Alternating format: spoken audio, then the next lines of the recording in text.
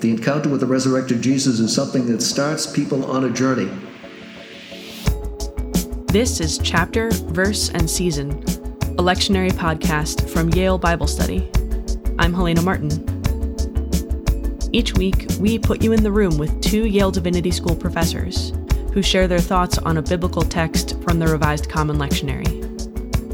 This episode, we continue our journey through the season of Easter with Greg Sterling, the Reverend Henry L. Slack, Dean, and Lillian Klaus, Professor of New Testament, and Harry Attridge, Sterling Professor of Divinity. They're discussing Acts chapter 9, verses 1 through 20, read for you by student Julian Sieber, and John chapter 21, verses 1 through 19, read by me. The texts are appointed for the third Sunday of Easter for Year C.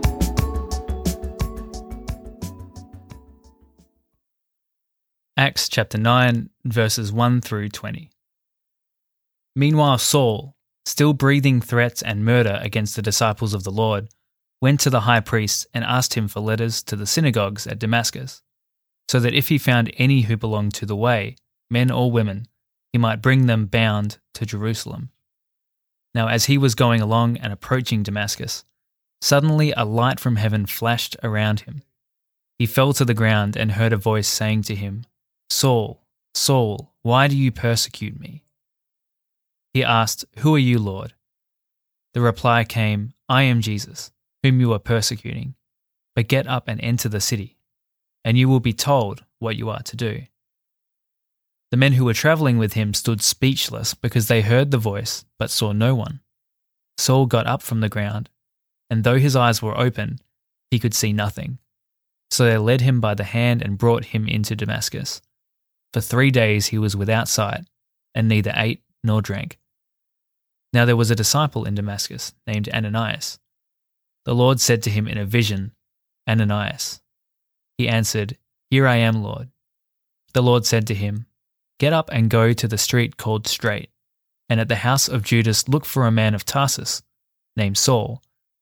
At this moment he is praying, and he has seen in a vision a man named Ananias come in and lay his hands on him, so that he might regain his sight." But Ananias answered, "Lord, I have heard from many about this man, how much evil he has done to your saints in Jerusalem. And here he has authority from the chief priest to bind all who invoke your name."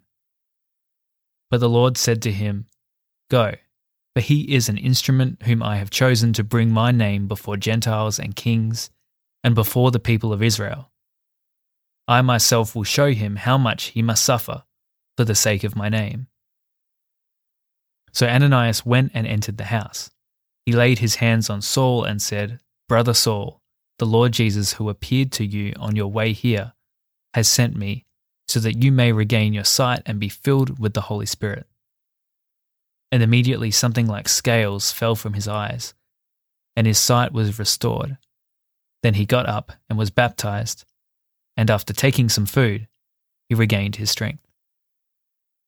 For several days he was with the disciples in Damascus, and immediately he began to proclaim Jesus in the synagogue, saying, "He is the Son of God."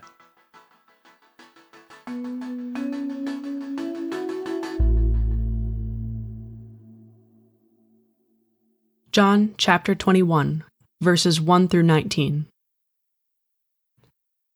After these things, Jesus showed himself again to the disciples by the Sea of Tiberias, and he showed himself in this way.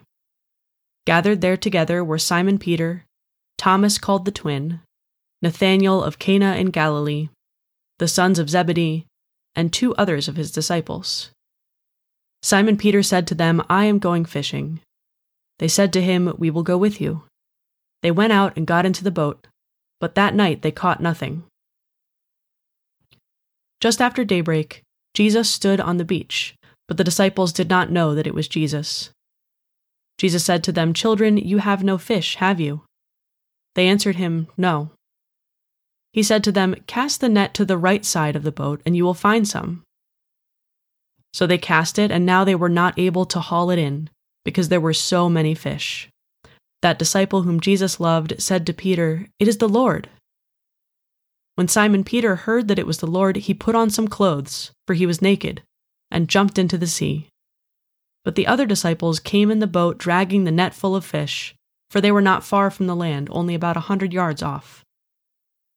When they had gone ashore, they saw a charcoal fire there, with fish on it and bread. Jesus said to them, "Bring some of the fish that you have just caught." So Simon Peter went aboard and hauled the net ashore, full of large fish, 153 of them. And though there were so many, the net was not torn. Jesus said to them, "Come and have breakfast." Now none of the disciples dared to ask him, "Who are you?" because they knew it was the Lord. Jesus came and took the bread and gave it to them, and did the same with the fish. This was now the third time that Jesus appeared to the disciples after he was raised from the dead.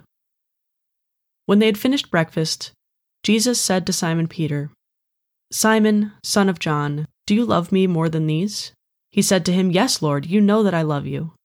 Jesus said to him, "Feed my lambs." A second time he said to him, "Simon, son of John, do you love me?" He said to him, "Yes, Lord, you know that I love you." Jesus said to him, "Tend my sheep." He said to him the third time, "Simon, son of John, do you love me?" Peter felt hurt because he said to him the third time, "Do you love me?" And he said to him, "Lord, you know everything. You know that I love you." Jesus said to him, "Feed my sheep. Very truly, I tell you, when you were younger, you used to fasten your own belt and to go wherever you wished. But when you grow old, you will stretch out your hands and someone else will fasten a belt around you and take you where you do not wish to go." He said this to indicate the kind of death by which he would glorify God. After this, he said to him, "Follow me."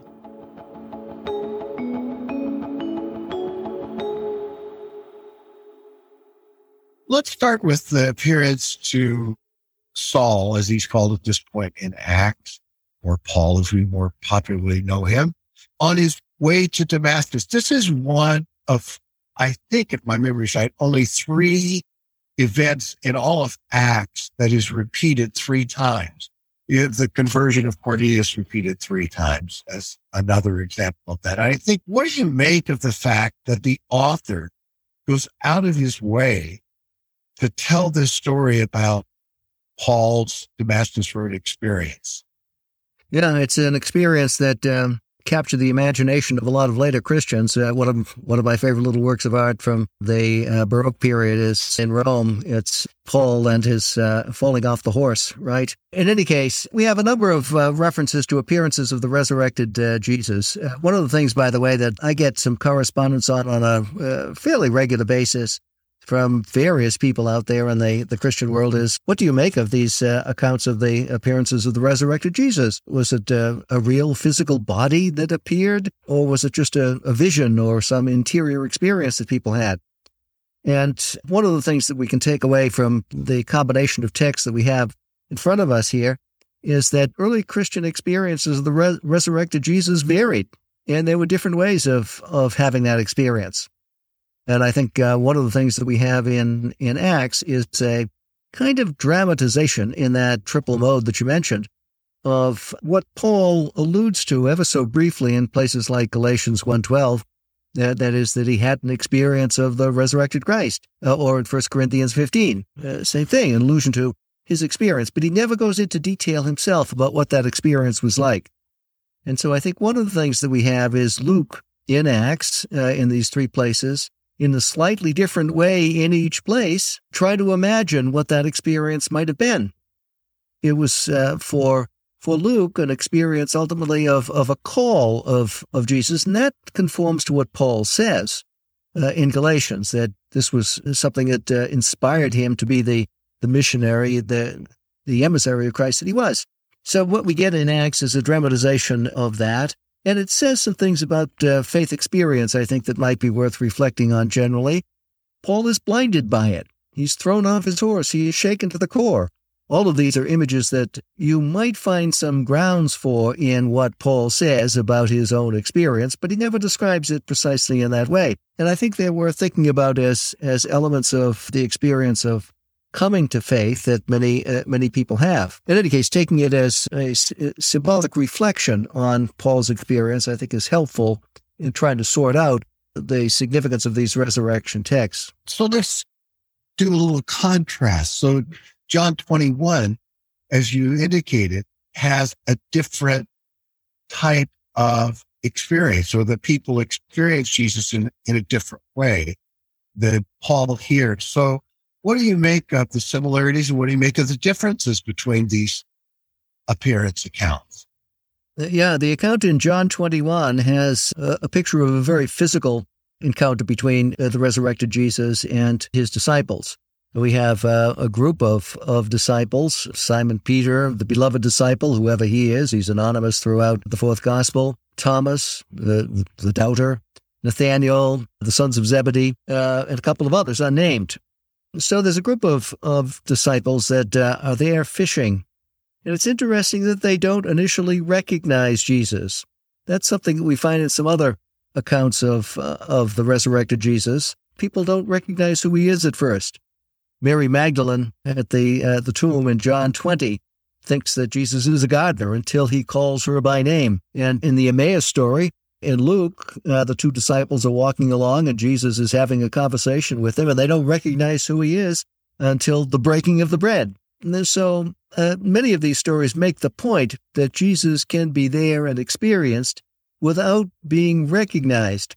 And what is it that he finally does here? Well, in John 21, the beloved disciple recognizes who he is, so at least one of them gets it. And that's not unusual, because the beloved disciple, whoever he is, seemed to have gotten the truth of the resurrection when he found the empty tomb, and Peter did not. There's some sort of differentiation among the disciples that's being made here, and some of them understand Jesus better than others. Some of them get it better than others, more quickly than others. But finally, there is the encounter between Jesus and Peter that looms large within chapter 21. And what's going on here, I think, is not so much a reflection on what it was to have experienced Jesus, but what the implications are of having had any kind of experience. And the implications are Peter's mission. And Peter, of course, doesn't come off terribly well in the fourth gospel. He doesn't come off terribly well in a lot of the gospels. He denies Jesus, of course, and has his issues with Jesus' claims about his forthcoming suffering. He gets a rebuke from Jesus. So Peter, the rock, often comes across as very rocky, and I think he does so in John as well. But at the end of the day, in John, after the encounter with the resurrected Jesus, Peter has a mission. And that's also true of Paul, as we said before. The encounter with the resurrected Jesus is something that starts people on a journey, starts people on a quest, gives them a task, and that's definitely the case with Peter. What is his task? To feed the lambs and to feed the sheep.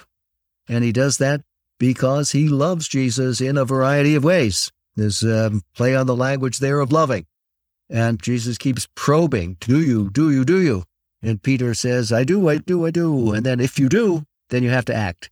And I think that's one of the big takeaways here about this encounter with the resurrected Jesus. Encountering the resurrected Jesus is a call to action. A call to action to take care of those who are hungry, those who are thirsty, those who are in need. It's the Johannine way, I think, of making the point that the great assize story in Matthew makes. That is, that we're called to take charge of fixing the world, to use a Jewish category, called to acts of compassion, acts of love, and Peter, above all, is called to that. So that's how I take this story, making a point about what it means to have encountered the resurrected Jesus. I think a lot of people would read these texts today and they'd say, well, these are stories about individuals whom Jesus personally called. In the case of the John 21, and in the case of Paul, he's a chosen vessel, to use the language of Acts, on a special mission. But what about ordinary people? What do these stories say to ordinary people who don't have the kind of historical ties to Jesus or have a specialized call like Paul? I think that's where the story of the disciples on the road to Emmaus makes a very valid point. And that point is that the experience of the resurrected Jesus is not confined to those who were in the generation that were there at his death and that experienced the empty tomb and what followed from that. No, Jesus is present in the life of the community, in its ritual life, in its preaching and the like, and it's up to those who are involved in in seeing that kind of life continue to make that presence vibrant and alive. So the encounter with the resurrected Jesus continues over fish fries of various sorts. And what happened on the shore of the Sea of Galilee is something that should be happening in Christian communities too. Yeah. Yeah. It's because the recognition in the Emmaus stories is when they break bread and when they hear the word. It is an encounter that still happens even today. Yeah, we didn't solve the problem of the 153 fish. Do you have a solution? Well, there were 9 people there, so each of them gets 17. A blended breakfast. Thanks for listening. For more resources, including a transcript of this episode, visit yalebiblestudy.org and follow us on Twitter @BibleYale. Chapter, Verse, and Season is produced by Joel Baden, Kelly Morrissey, and me, Helena Martin. Aidan Stoddard is our editorial and production assistant, and our theme music is by Calvin Linderman. Thanks, as always, to the Center for Continuing Education at Yale Divinity School. And thank you, Professors Sterling and Attridge, for being with us today. We'll be back with another conversation from Chapter, Verse, and Season.